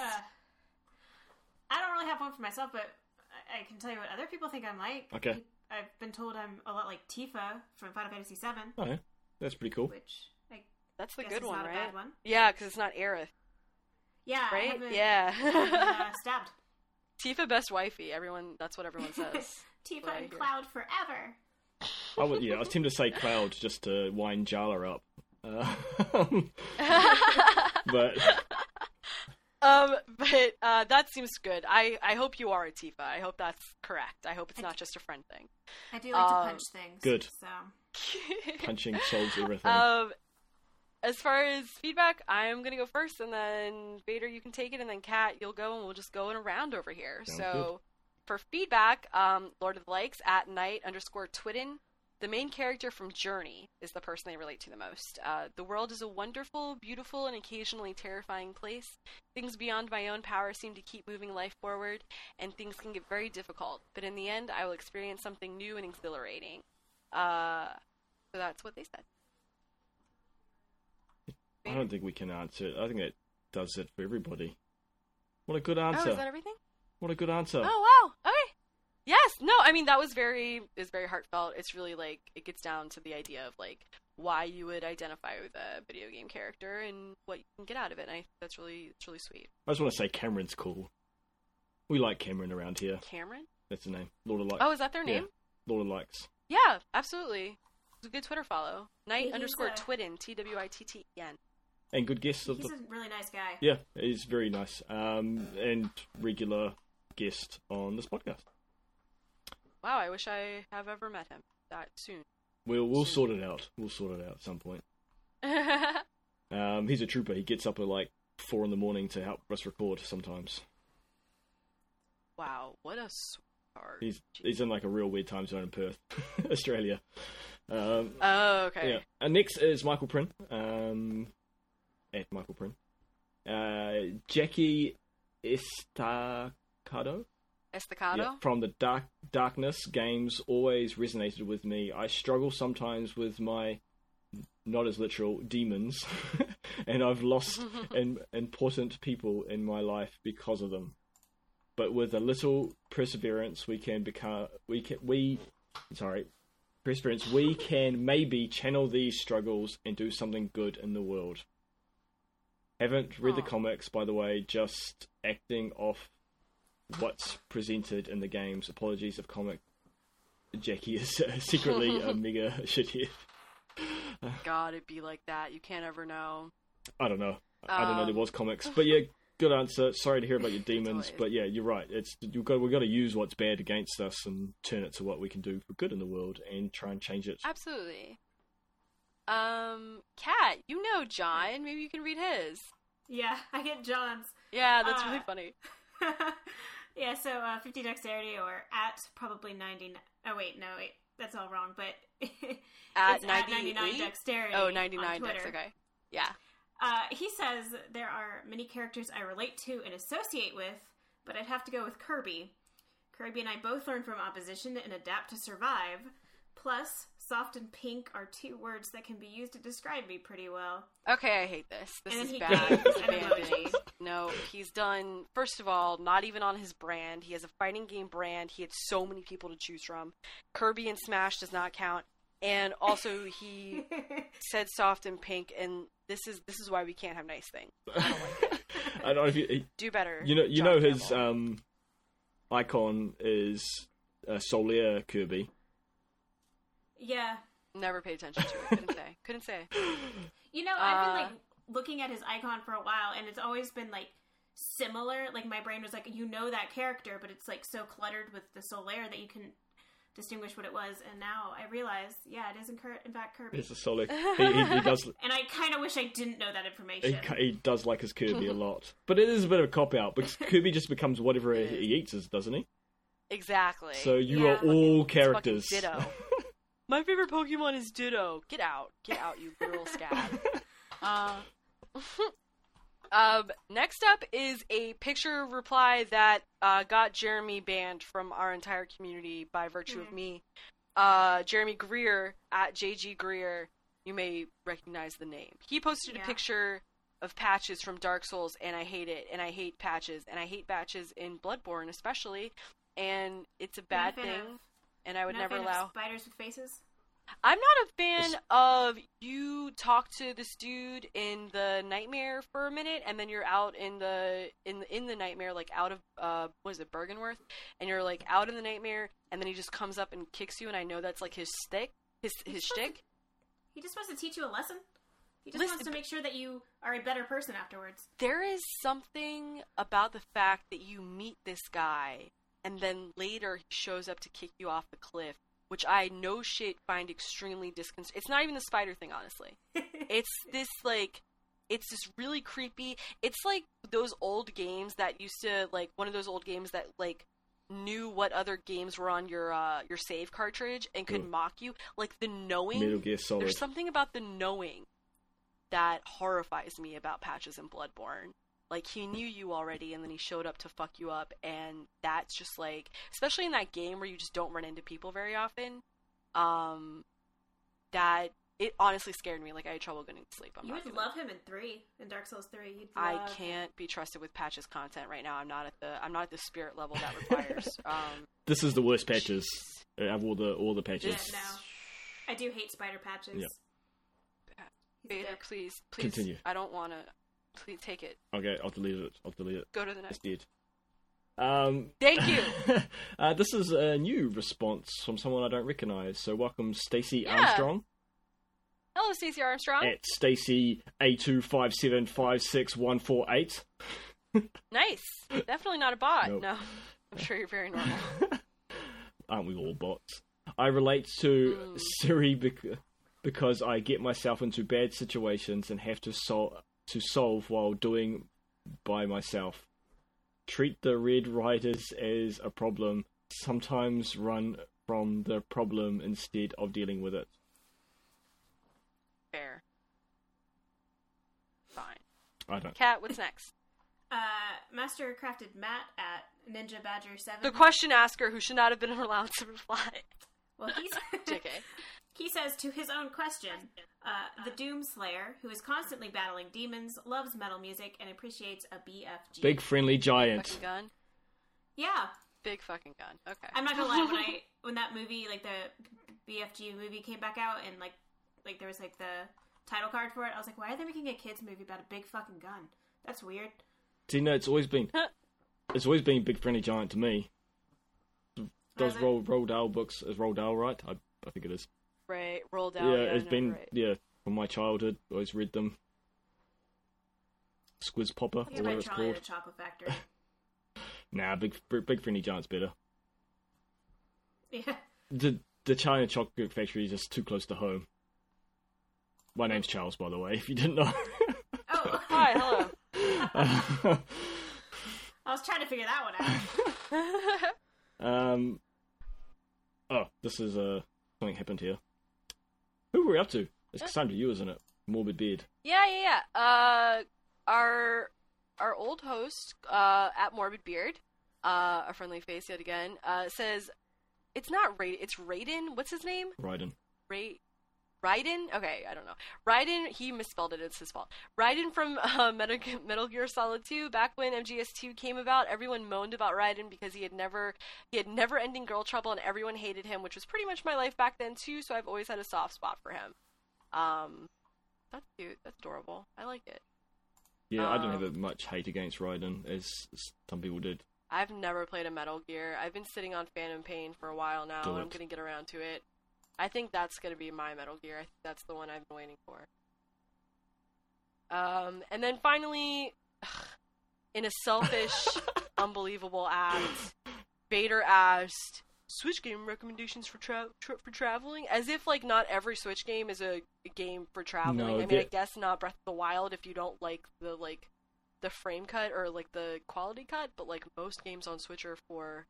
You're right, but there are some games more suited for being on the plane and stuff like that. Also, the answer is always Stardew Valley, and I can't believe you even asked this question. Valley. I'm about to go on a holiday, and I wanted suggestions, because I've already got Stardew Valley, and yes, I can keep playing it, but there are other games, so stop being mean to me. Forever, restart. Brian says Hollow Knight, Sen Plus at Sentient Plus, Sentient, I can't believe I said that right. Sentient _plus says Cat Quest and the Adventure Pals. I'm not familiar with any of those except for Hollow Knight, but Hollow Knight is new and fancy. So maybe that's already what you played want. it on Steam. Well, sorry, Cat Brian. Quest. I went and bought Cat Quest. It looks adorable.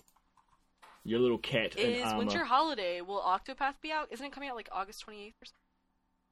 Oh no, that's a dumb thing. Octopath Traveler comes out like the week after I get back, like the week I get back.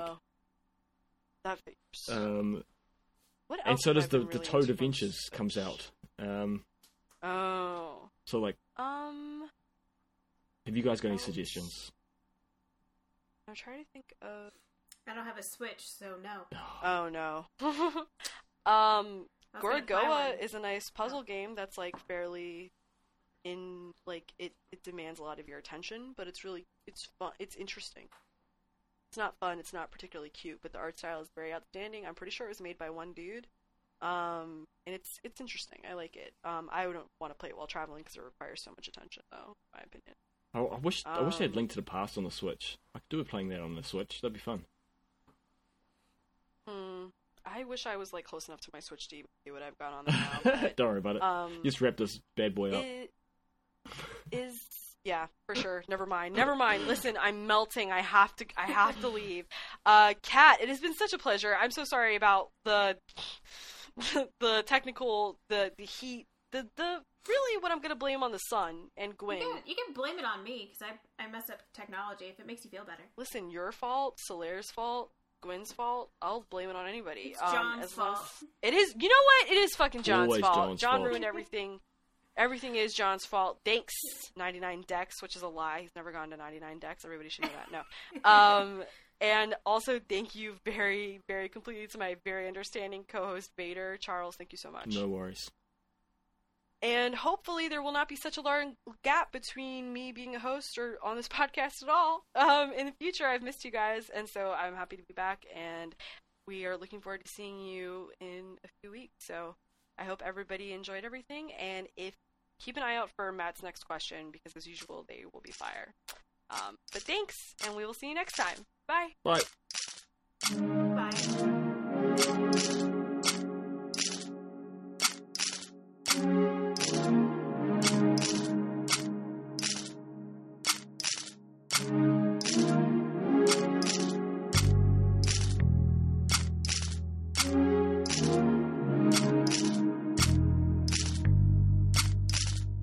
Once upon a time, there was a boy who lived in poverty. Never really knew he was poor. In hindsight, honestly, he was too concerned with the beauty in his neighborhood. Like Miss Bueller, who always thought that the day was very good. She say things like, young man, God made you with a purpose. And every day you're gonna fight giants, so don't be nervous. She was like the block's designated grandmother. And though they were different, she taught them how to love each other. In the greater scheme of things, we really need each other. So don't be colorblind, but actually respect the color. To all my pasty folks, melanin is quite beautiful. The different shades alone should more than astonish you. Consider the fact that most canvases are white, and it's the color actually brings a painting to life. One without the other is no work of art at all. So when we work together, a masterpiece is created, y'all.